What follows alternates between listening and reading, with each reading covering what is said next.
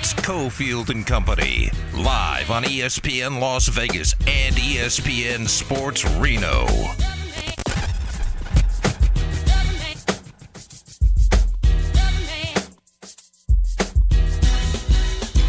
Here we go, 4 o'clock hour, Reno, welcome in. Las Vegas, you've been with us, ESPN Las Vegas, ESPN Reno. You can hear the show streamed at lvsportsnetwork.com. John Von Tobel is the company. It's Cofield. Ari is steering the ship. Big news down here, and certainly it's news in Northern Nevada because you're concerned about who's coaching at the enemy at UNLV. But Barry Odom is going to be the head coach, the new football head coach. Guy out of the SEC most recently, was the head coach at Missouri for 4 years, went 25-25 there, was a coveted head coach candidate this year after serving 3 years as DC with Arkansas, a very good program. So we're kind of finding out more and more about Coach Odom as the show moves along. We always start the 4 o'clock hour with the Big Four at 4. Let's do it. Battleborn Injury Lawyers presents the Big Four at 4. Number 4.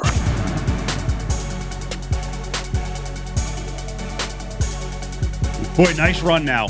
Real nice run for the Vegas Golden Knights. And last night they came out house of fire. I was glad to see that. Bruce Cassidy, I'm sure, feels like he got screwed over by the Bruins. And the Bruins have just been in a powerhouse coming out of the gates here, John. And last night, Knights come out 2 goals really quickly. They held a 3-0 lead. Bruins storm back. Game eventually goes, I almost said penalty kicks, penalty shots. Did I say penalty kicks earlier? I might have. I don't think so. Yeah. Penalty shots. And Logan Thompson made save after save. Who, by the way, is one of the lead candidates for Rookie of the Year. He's been amazing, and he is good in shootouts. His body language, I was like, is this guy going to keel over after every save? It looked like he just exhaled, like, oh. But both goalies got it done, and then finally, VGK got one in the net. First attempt this season for Smith. The lefty carves his way in, right, then left, straight on. He scores! Riley Smith wins it for the Golden Knights. 4-3 the final in Boston. As always, Dan Duva with an awesome call. Future 2022 Nevada Broadcaster of the Year. He's actually one of the 5 finalists. I was glad to see that. He was one of my votes. Great call. I think the most shocking thing, aside from stop after stop after stop by Logan Thompson on the penalty shots, was the fact that Cotter actually got stopped on one of these things. I don't know if you're watching. He made an awesome move, had the goalie completely beat and somehow missed.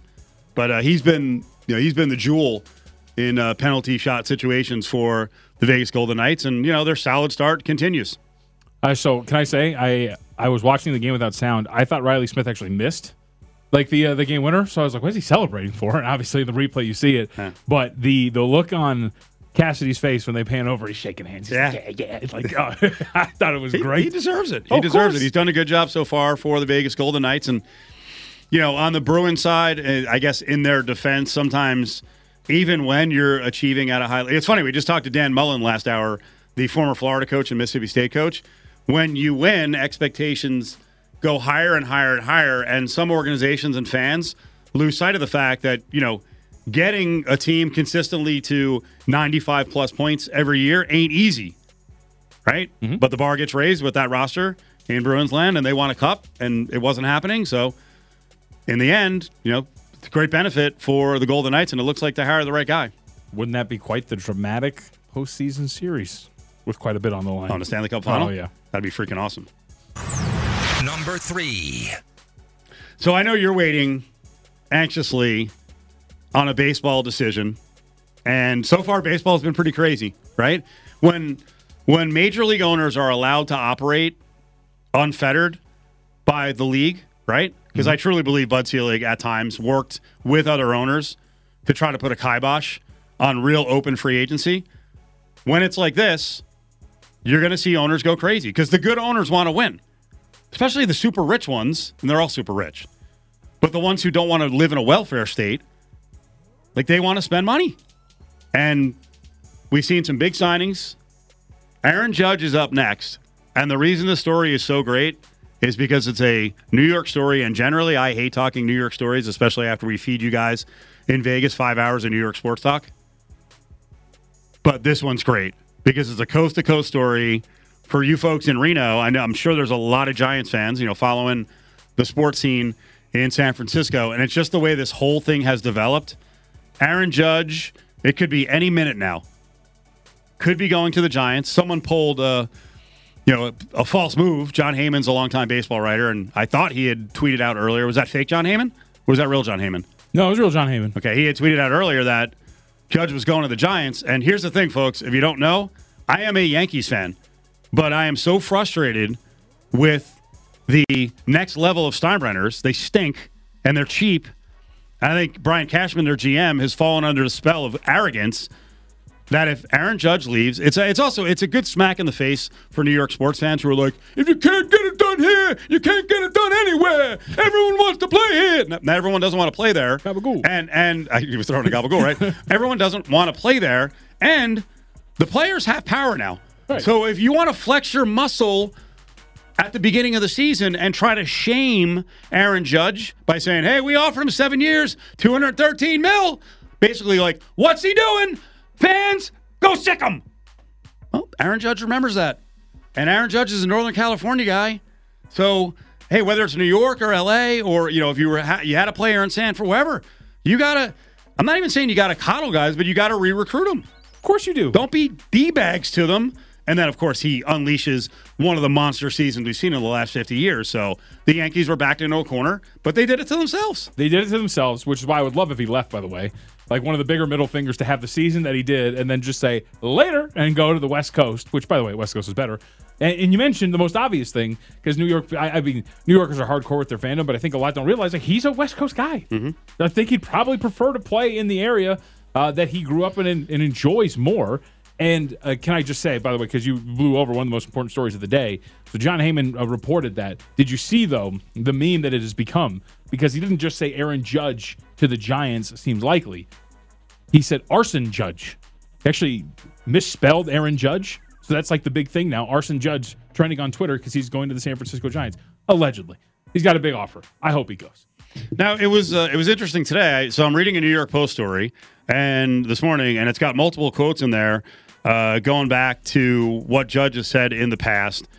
He said, we kind of said, hey, let's keep this between us about the offer of 7 years, $213 million coming out. He said, hey, let's keep it between us. I was a little upset that the numbers came out. I understand it's a negotiation tactic, but, to put pressure on me, turn the fans against me, turn the media on me, that part of it I didn't like. So I had retweeted that, and I'm like, well, you know what? New York did it to itself. Yeah. And I tried to tell people, New York fans, I randomly will be up on threads, and I'm like, you're going to lose them because of you. And people are like, it's going to be ownership being cheap. No, it's a combination. There were a lot of you Yankee fans, not me, because I'm an adult. But you insulted your best player, and then he kicked the crap out of baseball. It was funny because JT the Brick, also in the building, who does national with SiriusXM and Raider Nation Radio 920, had tweeted out, I love the speculation that Judge has his feelings hurt by Yankee fans and management. So that was my tweet. If he leaves his legacy in pinstripes. That's the only topic that matters. Why he's leaving isn't a topic? Right. That's the topic. Of course it is. The topic in New York it will be the stupidity of, what about his legacy? Who cares? Who cares? You lost him. How did you lose a guy that you brilliantly drafted a little deeper into the draft off a 60-plus home run season? You did it to yourselves, and the player is telling you. By the way, he's not gone yet. He's not gone yet. But that is the angle. And my other angle here is these kids got this property that is worth $7 or $8 billion. Will you will you spend the money? Like, supposedly the offer from the Giants is $360 million. How many years? Because you know what? If I'm the Yankees, have you seen years? Not yet. Let me look. If I'm the Yankees, I'm like, okay, I'm done messing around with this. You know what, Judge? It's $360 for 6 years. None of this, we're going to $38 million. No, it's $60 million a year. Oh, we know. And guess what? I also wouldn't be like, take it or leave it. I might spend more. All we know is that it's in the neighborhood of $360 million. We don't know the years. That's just the offer. But it's probably 8 or 9 years. Right. It ain't 6. No, it's not. And can I just say, I don't care. It's $8 billion. They were given this thing. Spend the money. You know what? Here, we won't do 360. We'll do 350, 5 years, $70 million a year. And guess what? You'll be 35, 36, and you can get another deal. Right. I don't even understand what's happening here. Oh, I do. Because that's the story. The Yankees have effed this up, and some of their fans have effed it up. And that's, by the way, it's a trend with with the New York fans in general. We saw that in the years with both LeBron James and Kevin Durant, right? With the free agency. It's not the, hey, please come. It's challenging them. You prove it. You come here and you prove it. I've told the story multiple times on the this New York air. accent more. Please. But when I first went to New York and I got to get out of Penn Station, it was the year that LeBron James was free agent, and there was that sign right out of Penn Station: LeBron, you're the king. You come prove it in New York. That sign should have said, "Please, we're begging you, come to New York." And I'm on my knees, LeBron. But it's New York, and that's not how they operate. You come here, we matter. No, you don't. And Aaron Judge is going to show it again. Yep. Oh, I can't wait to get some of the because I remember everything we do on this show. Freddie Coleman came on with me at the Super Bowl, and I was like, I explained the whole New York situation, my opinion of it, and he pushed back. So we'll see what happens here. Judge goes to San Fran. You did it to yourselves. New York. Number 2. Skip 2. We're going to 1. We'll do 2 later. There's too much going on today. Number 1. What has Derek Carr done over the last 3 weeks, in your mind?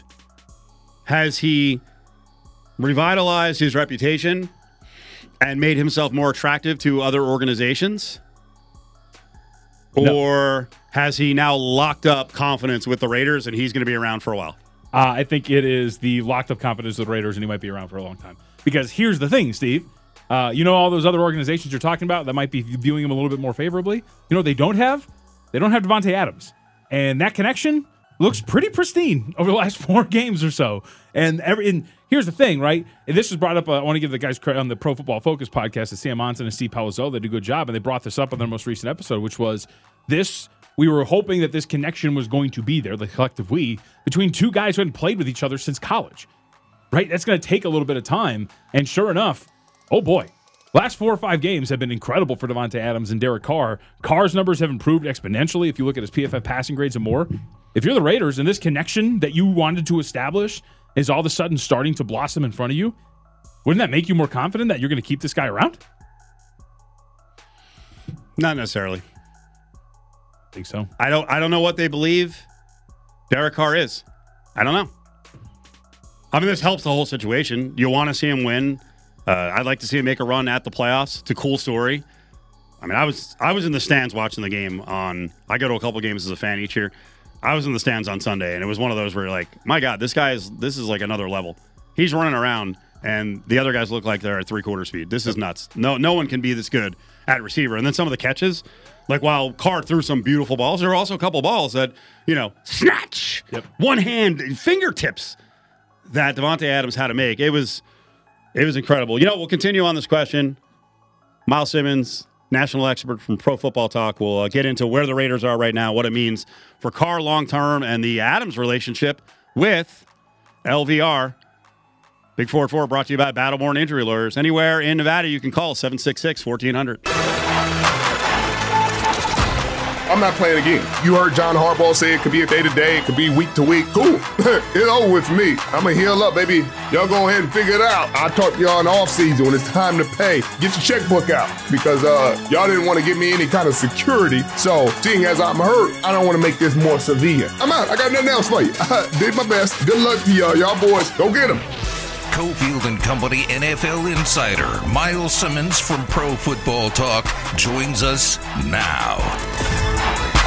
All right, let's continue on some Raiders talk here. We're just talking about Derek Carr and what he's done for job security moving forward. National expert, Pro Football Talk. You can see him on Peacock as well. Miles Simmons is in. Miles, how you doing, buddy? Expert is a very nice word. Thank you. You are an expert. Well, I don't know. Sometimes I feel like I am. Sometimes I'm not. But let's see. I mean, test my knowledge. What do we got? We don't have non-experts on. We don't book jabronis. You're non-jabroni. Who was the NFL rushing leader in 1973? It's not sports quiz. No. Yeah. Whoa. Yeah, that's trivia. We're not here to talk about the past, to quote Mark McGuire. John and I were just talking about, JVT is here, we were just talking about what Derek Carr has accomplished over the last 3 weeks, aside from getting wins. And I was throwing out the question, has he now locked up another year with the Raiders, or is this simply making him more attractive to other organizations? A little of column A and a little of column B. I think it depends on what these last few weeks bring, you know? I mean, if he goes out and he stinks up the room on Thursday night against the Los Angeles Rams, then we're going to be back where we were a few weeks ago when Derek Carr was crying at the podium, and I was wondering if Josh McDaniels should be one and done. And, you know, the Raiders have done enough in the last few weeks that I feel like that should not be the case, right? I feel like Derek Carr and Davante Adams have shown the connection that they need to show. Obviously, we haven't really seen much of Darren Waller and Hunter Renfrow out there. Don't really expect to see them this week either. But, you know, if those two guys can come back and they play well over the last 4 games, you know, that means something, I think, going into 2023. And I think it should have maybe turned the corner a little bit earlier in the season. It didn't. Whatever, but you at least have some positive energy going into the offseason. Yeah, so Miles, that was kind of my angle, which was like if you're the Raiders in the front office and this coaching staff, you're finally starting to see the connection that you spent draft picks on, like to finally coming to fruition, right? It's Adams, right. It's Carr, and this is starting to look a little bit better. That was my angle on it. It's not even so much team success. It's, hey, we brought this guy in to have this connection with Carr, and over the last 5 games, he's got 664 yards, 7 touchdowns, and 41 receptions. This is finally starting to happen. Why would we want to break this up? Right, exactly. And you know, earlier it wasn't happening in the year. That's why it was kind of like, well, what the hell? You know, you don't go to New Orleans and lose 24-0 as you did and then have non-questions about what the hell is going on there. I mean, it was just that much of a disaster. And then the next week, when you lose to the Jaguars in the way that you lost to them, and then, oh, by the way, you lose to Jeff Saturday's Colts, who have not been able to win a game ever since. Like, these are things where you're starting to question what in the world is going on there. Now, I still question why Mark Davis had to say that Josh McDaniels was doing a fabulous job or amazing job or whatever word it was that he used, incredible. I don't know. But because at that time it didn't make any sense. If he had just said stick with us, then you would have been like, okay, yeah, they were right. But at that point, you weren't doing a very incredible job of anything. In the last 3 weeks, you've shown the progress that you need to show to say, all right, you can feel good about this going into 2023. Whether or not that means you're going to be as good as the Chiefs, I don't know. Maybe not. I think that we've seen this year, you know, when we think that the Chiefs are going to die, they don't. So you can't count out Patrick Mahomes. But yeah, I think you can feel better about the Raiders right now going into 2023 than any other AFC West team not named the Kansas City Chiefs. Rams, Patriots, Steelers, and 49ers next 4 games for the Raiders. How realistic is this potential playoff push, you think? Well, I mean, because they're in the AFC, you know, they can get in there maybe at 9-8. So I don't see it as unrealistic if they keep winning, especially because you're going to have that head-to-head against the Patriots. So it's not totally unrealistic. They're not out of it. Look, they're going to be 6-7 after Thursday night because I don't know if you guys have seen any Los Angeles Rams games lately, but they stink on ice. I saw them lose a one-possession game. I mean, I think they look pretty competitive. Come on. I mean, you know, no. Look, I mean, I've watched enough John Wolford and Bryce Perkins to know that those two are not legitimate NFL QBs. And so if the Raiders are playing the way they should play, if Max Crosby's playing the way he should play, if Chandler Jones is playing the way he's played in the last few weeks, then the Rams have absolutely no shot. Now, if they win, I'm going to come on here next week and eat my words, but I don't see it. So you heard the audio coming in. That was what Richard Sherman talking about the Lamar Jackson injury situation. Week to week with a knee injury. What do you make of the premise that Sherman's throwing out there? Like, all right, guys, peace out. You're going to give me the security, and you guys handle the rest of this season. I got to worry about me.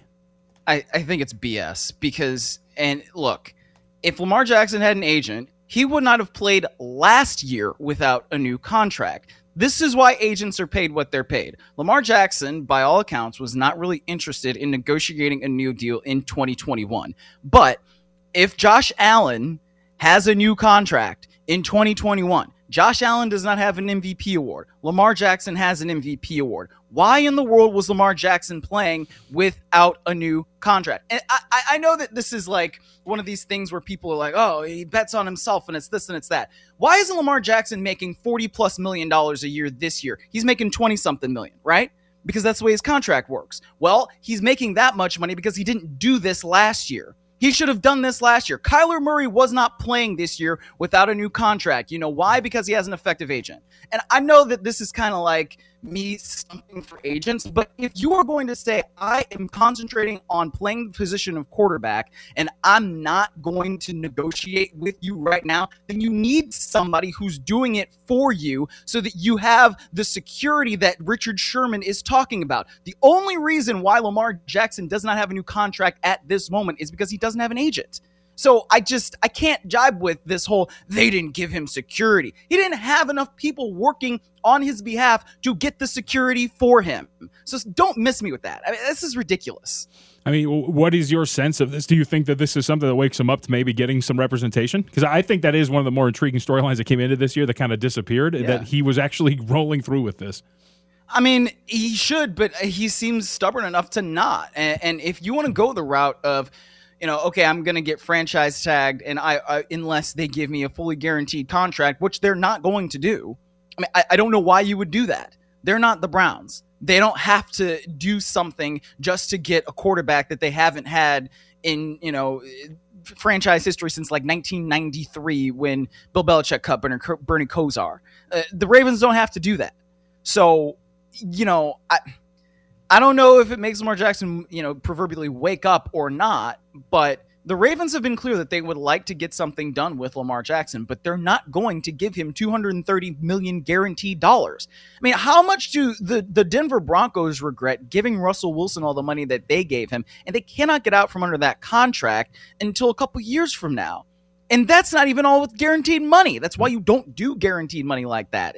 So, from a Ravens organizational standpoint, I'm not changing off my stance. And if Lamar Jackson is going to continue to be that stubborn, then he's not going to get that security that he desires until he hits the open market in another 2 seasons. Miles Simmons, Pro Football Talk, joining us here on Cofield and Company. All right, let's go to one of the stories of the day. Baker Mayfield goes to the Los Angeles Rams. Rams decide to add Baker Mayfield here. From the Rams' perspective first, what'd you make of this move? Is this, hey, we need somebody to play quarterback for us this year? Or is it, as Steve and I kind of discussed, why not take a waiver on a guy that might have some potential behind our aging and more injured quarterback?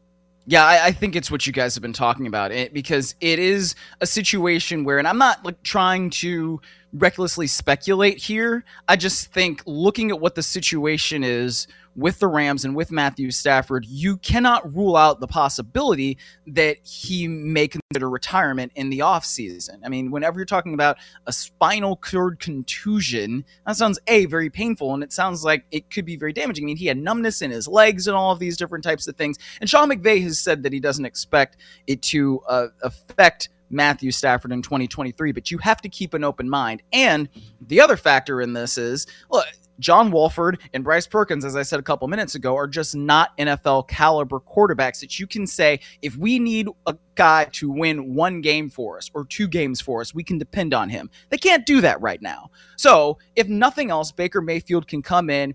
You can get to know him, right? It's like an extended 4-week tryout, basically, because the Rams are playing on Thursday. Just take this week out of it.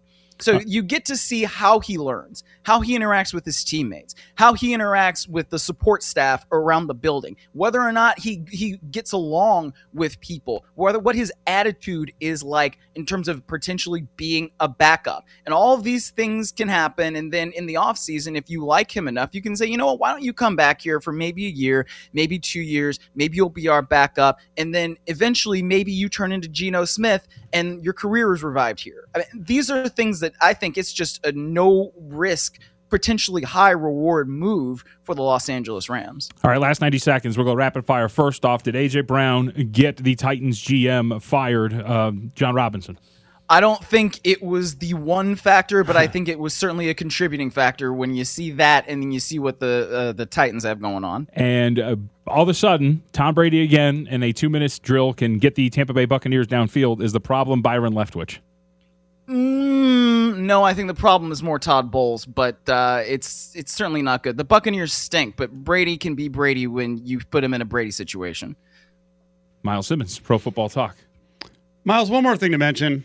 I saw Ed Warner update the Cowboys' interest with Odell Beckham and that, the ACL doesn't look like it's going to be ready There's some real concerns here. I think we brought this up with you before. This has been one of the dumbest stories I've ever seen covered in the NFL around a guy who tore his ACL at the very end of the season as if he was going to make some miraculous 9 or 10 month comeback, and that like 10 teams want him with the injury questions. Yeah, I know. It doesn't make any sense, does it? Yeah, it almost seems like now the momentum is shifting for Odell Beckham Jr. to remain a free agent, and then potentially in 2023, he'll get the deal that he wants, and we'll see him in some sort of team and perhaps contributing like he can in the regular season next year. But yeah, you're not going to get much out of him anyway. 30 seconds. What do we got going on Peacock? This week, we've got the Peter King podcast, and we talked to Tom Coughlin, and specifically on the 2007 Giants and how they beat the then undefeated New England Patriots. Good conversation. Miles, you are the man. We trust you. We will listen to it. Thank you so much. Appreciate it, guys. Take care. It's Cofield and Company, live on ESPN Las Vegas and ESPN Sports Reno. All right, tracking a little NBA today. Busy day as we got all the rumors around Aaron Judge. Just ranted and raved about that a little bit. See if he's going to go to the Giants, stay with the Yankees, or someone else gets involved. Some false reports a little earlier today. Speaking of false reports, pretty much everything that was put out there by 95% of the UNLV Twitter sphere, named from out of nowhere. Right. Barry Odom, head coach at UNLV football program. We'll get back to that at 5 o'clock as we'll bring in another expert from the Midwest. Odom, former Missouri coach, and was a DC most recently at Arkansas. But checking in on the Lakers, not too bad lately. Game just started in Cleveland. 8-2, 2 minutes in. Cleveland is up. What's going on with the Lakers? Well, you said it. They've won 8 out of 10 games. Here's the thing, and I got like some pushback on this Steve, I hate to point out things. While they're 8-2 in their last 10 games, 3 of their wins have come against the San Antonio Spurs. The other, the Detroit Pistons. And yes, they went to Milwaukee and got a really big win the other night. So solid, good. I would argue that they were bringing back Chris Middleton and breaking him in a little bit, and maybe that threw off the feng shui of the Milwaukee Bucks. But regardless, Lakers seemingly are at least finding some consistency, which is always really good. And Anthony Davis has been freaking awesome. He's been everything that they had hoped he would be over this short 10-game stretch. I don't know why you're laughing.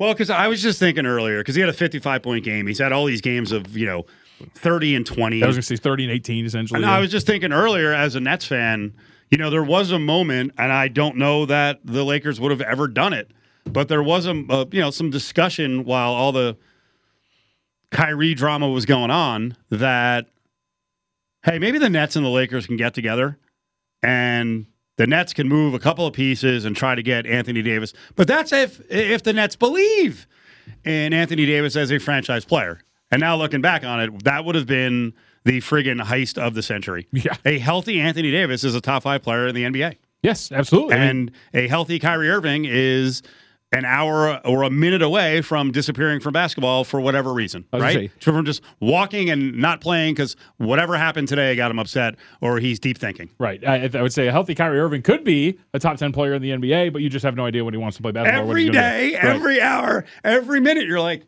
keep an eye on him. What's he thinking right now? Because we don't know. Well, and that's why today was a really big test for them because Jarrett Allen comes back from injury for Cleveland. He's missed the last 5 games. So obviously, really big rim protecting guy who is going to deter a lot of what the Lakers have been doing really well over these last 10 games, so just destroying people in the paint. So it's a really fun and interesting test to watch what the Lakers can do here against Cleveland. But I saw, and this caught my attention, and it was only a few because I always hate when it's pointed out, people are saying this, and really it's 10 people.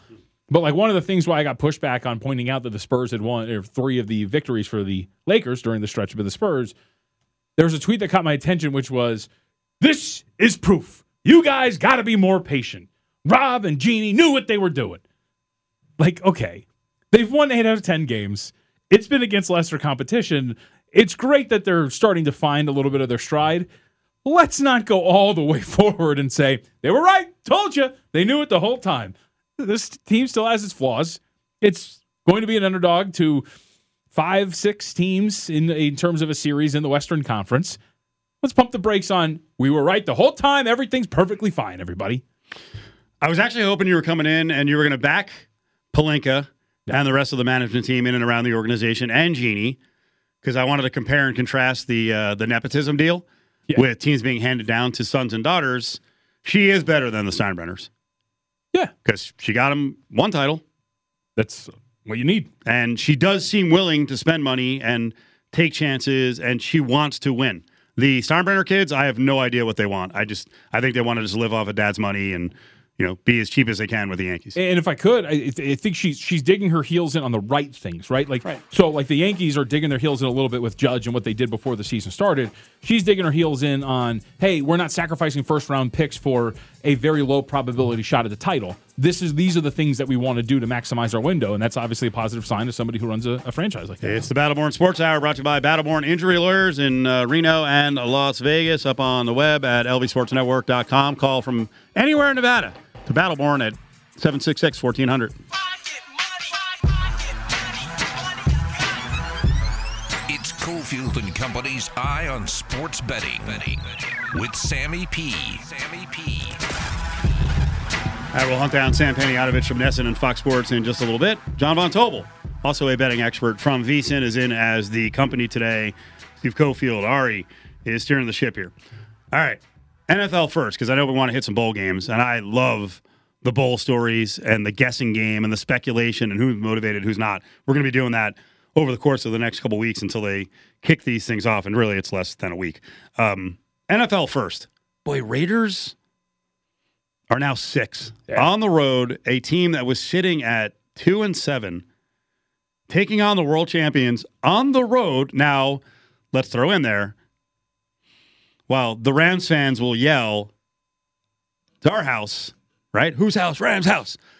SoFi can very easily become a Raiders' house, and since the Rams aren't winning, oh boy, what is that crowd going to sound like? But anyway, it's 6. Raiders are 6. Well, and not only are they laying 6 here, remember, they opened up as home underdogs last week to the Los Angeles Chargers. So it gives you a sign of how much the market can swing back and forth due to results and whatnot. And the Raiders got bet up and they closed as favorites against the Chargers, and rightfully so. But that's a team that was a home underdog, 9 days ago, 10 days ago, and now here they are laying 6 on the road. Let's get the reaction of Sam Panayotovich, who's up with Cofield and Company. Sam, what are you seeing here with this Raiders favored on the road by 6? I'd take 7. Easily, I'd take 7 if it gets there. Okay. Why? Just because it's a great number. I mean, forget the fact that this game probably before the season is Rams 6. Now it's Raiders 6. The Rams, they're banged up at a lot of key positions, but I'd be fascinated to see how the Rams run the football against the Raiders front. I think there's a chance they can still play a little bit of bully ball, and it's also a low total. But most importantly, it's Josh McDaniels stinks at covering spreads, and most of those are as an underdog. Now he's a 6-point favorite. I don't know. I mean, McVay's a much better coach. The problem with this time, though, in the season, guys, week 14, 15, 16, and on, is that you have contenders that aren't contenders anymore, and motivation is almost impossible to handicap. Do the Rams even care? If the Rams don't care, they can get blown out. But if we're looking at a number, I would take 7 just because it's the most key number in the NFL. Let's hit some more National Football League games. All right, what about my Jets now? Looks like a little bit of the luster has worn off. Can they be competitive? I think they can be competitive. Can they be competitive against the Bills 9.5? I think they can. My issue is that they outplay the hell out of Minnesota last week. And, I took that one on the chin. I had Jets +3. They had almost 500 yards. And just bonehead play calling inside the 5. They had that goal to go at the 1, and they got the quarterback in the shotgun, which is the dumbest thing in football. You need a yard, quarterback's at the 5. So that was alarming. The other thing I'm a little worried about in this game is that you have the revenge on the mind. They just beat Buffalo, and looks like the public is going to line up and bet the Jets here. They're going to take 9.5, but the line is sort of hovering right there. It hasn't really moved all that much. So the fact that Buffalo's already lost to the Jets probably works in favor of the Bills. I think the Jets can keep it close, but honestly, I think we get points in this game. This is like an overplay for me. 44 the total. That feels low with how good the Jets have been on offense. You know, it's funny. Yesterday we were talking about, I don't know if you were paying attention to it, but the Raiders got flexed out of Week 15 against the Patriots. You probably were because you're in Patriot land there. But they got flexed out of Sunday Night Football, Raiders and Pats, Belichick and McDaniel. They switched in the Giants and the Commanders, and I understand it. I grew up in the Northeast Corridor. I understand there's a lot of people there. The NFL believes that's where the ratings are, but my God, the Giants are 21 in DVOA. They're 30th ranked by PFF. We're getting a Giants game in primetime, and the number says it all. By the way, I'm jumping ahead 2 weeks to the Commanders game, but this number says a lot too. The Eagles at the Giants are 7.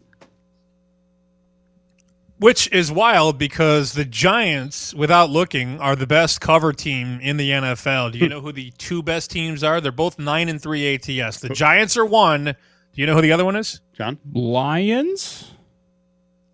Close. Okay. They're 8-4. The Cincinnati Bengals are 9-3. And how about this? I saw this from Matt Jacob, who covers sports betting in Vegas. Dating back to the postseason last year, the Bengals are on a run against the number 17-3. They have been on fire at the window, and they did have a couple losses early this season. They have ripped off 9 covers in the last 10 games.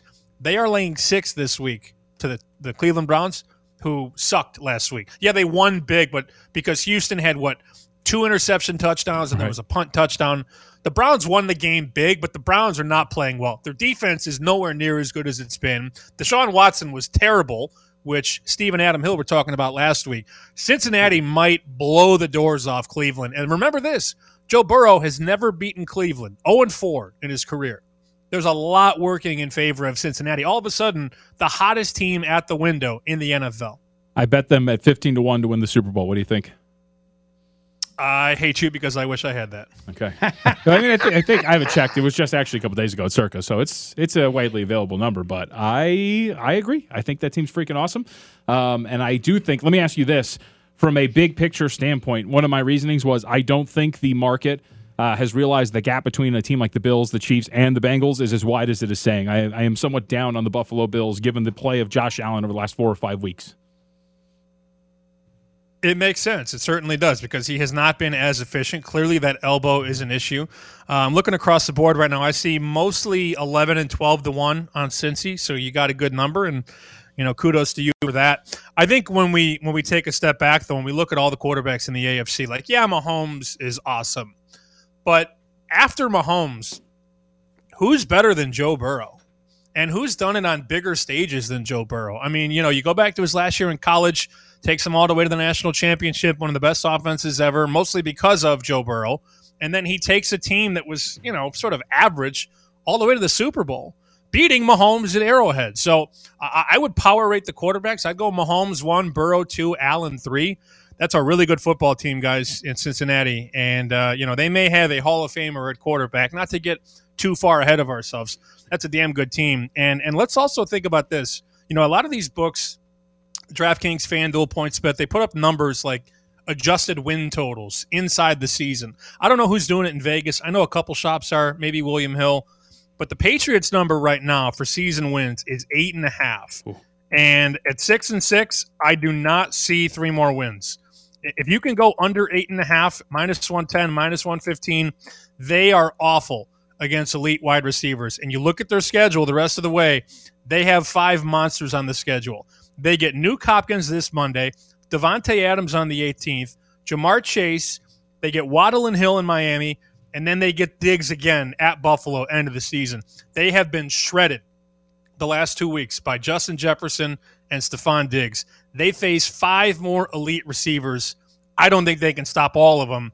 And I'd go under 8.5 in-season wager on New England. I just want to add real quick to Sam's point. That's actually one of my preseason win totals that I have. I thought for a couple weeks that maybe I was going to lose that thing, so I'm glad to hear that Sam's on my side there. That was a pre-flop or preseason wager that I got in my pocket, win total-wise. Sammy, what do you think of Chargers and Dolphins now, L.A. getting 3? It's a good number. It really is. And this is back to that conversation we always have about the wise guys and how they bet Los Angeles. For 15 years, going back to Phillip Rivers' rookie season, You take the points with the Chargers. You don't lay the points. And we've seen them just be horrendous as a favorite last couple of years. How is this team 6-6 though? Like that's like how? They have a really good quarterback. They're loaded at wide receiver. They have Austin Eckler. The line is healthy. The D-line gets pressure. The corners are good. They have Khalil Mack. How are they 6-6? It has to be coaching, right? And I think, we were very quick to rush to the Brandon Staley. Oh, my God, he goes for 2, and he goes for it on 4th and 1. Like, that doesn't mean you're a good coach. It means you have big balls. Doesn't mean you're a good coach. Like, that team has underachieved a lot. And I was a little surprised at the final score, Miami-San Francisco. That game was a lot closer than it looked. I don't want to go against Miami after they just lost. I think that they had a couple breaks go against them in that game. I think it's a really good number. Probably a pass for me. Look at the total, too, from 51 to 52. That might be the fireworks show on Sunday. We might see this game in the 30s, 31-28. I'd probably go over 51.5, 52, that one. Let's see if there's some numbers in college football with these bowl games to jump on early, if there's some storylines to take advantage of. Both John and Sam. John, you can go first, though. Washington and Texas, Alamo Bowl. Huskies are getting 5.5. I just think that Texas has been an overvalued team by the betting market all season. Sam, I know you've tracked this. They've been bet every single week, and they haven't been that great against the spread. Penix and Washington got a lot to play for. I kind of like Washington. I like the over, JVT, and this one's a little, creepy in terms of going up. Open 65, and now we're seeing some 68s here. But Texas's defense has not really been that great. I know metrically they're high in a lot of those categories, but against the heavy hitters, Texas has given up a lot of points. I think this game is going to be played in the 30s and 40s. Penix is going to shred that secondary. Secondary is not good. He can also escape outside the pocket. But you look at Texas, they gave up 37 to Texas Tech. They gave up, 41 to Oklahoma State, 34 to Kansas State, 27 to Baylor. They can be had down the field against a passing team. And Washington's defense is no good. I like the over in that one a lot. Should also note, Steve, still out. The jury's out still on Bijan Robinson and his decision to even play in the bowl game, too. That's kind of important. Yeah. That's real important. Looks like UCLA has been banged up to 7 against Pittsburgh. That's the Sun Bowl. You got anything on this, Sam? Well, Keaton Slovis is not going to play for Pittsburgh. So what do? They go to the second or third quarterback for the Panthers, and that's really nothing great. UCLA, they don't play a lot of defense, and that's really been the trademark of a lot of these Chip Kelly teams, but the total's going down from 60 to 57 at some shops, and UCLA from 4 to 7. I might take the points. I might take 7. I think Pittsburgh still has something to play for. Yeah, they lose the quarterback, but he wasn't even that good this year, to be honest with you. What do you got going on the rest of the week? What are we're going to see up on the web at SP Shoot, Chicken Dinner? What's going on Nesson? Yeah, aside from me roasting Bill Belichick all week on Nesson, we're listening for information, man. We bet Clemson 3.5. That thing moved out to 7 because it sounds like there's going to be some issues at Tennessee. You got coordinator leaving, receivers opting out, Joe Milton, people divided in that locker room. So just basically trying to pounce on these games quickly. So, yeah, if you're following – go to Chicken Dinner at Chicken X Dinner. We've given out Clemson minus 3.5, moved to 7. And then the big one was Florida. We found out that Anthony Richardson wasn't going to play the quarterback. That line moved from 5 to 10 on Oregon State against Florida. So these numbers move, and they move in a hurry, boys. You got to be ready to go. Slamming and jamming. There he is, Sam Panayotovich. Thanks, Sam. See you, boys. Nesson, Fox Sports. I'd be a little careful on Pittsburgh. Did you want the buyback on that? Take the 7? Kind of. I thought that was maybe a little bit of an overreaction. Nick Patty, not terrible. I don't think there's a big drop off between him and Slovis. If you remember the preseason, Brad Powers was talking, and Brad's another one of our college football experts. He's like, the gap between Slovis, because he's a Ballyhoo guy, big name because he was from UCLA or USC. Mm-hmm. Not that big a gap. And people are going to see, starting quarterback, transfer, big deal, right? I saw that with Oklahoma State. Spencer Sanders transferring. There was a report 3 weeks ago that he was going to transfer. Got to pay attention. 5 o'clock hour is on the way. Reno, you can listen to the entire show, the archives at lvsportsnetwork.com. It's all brought to you by Battleborn Injury Lawyers, 766-1400.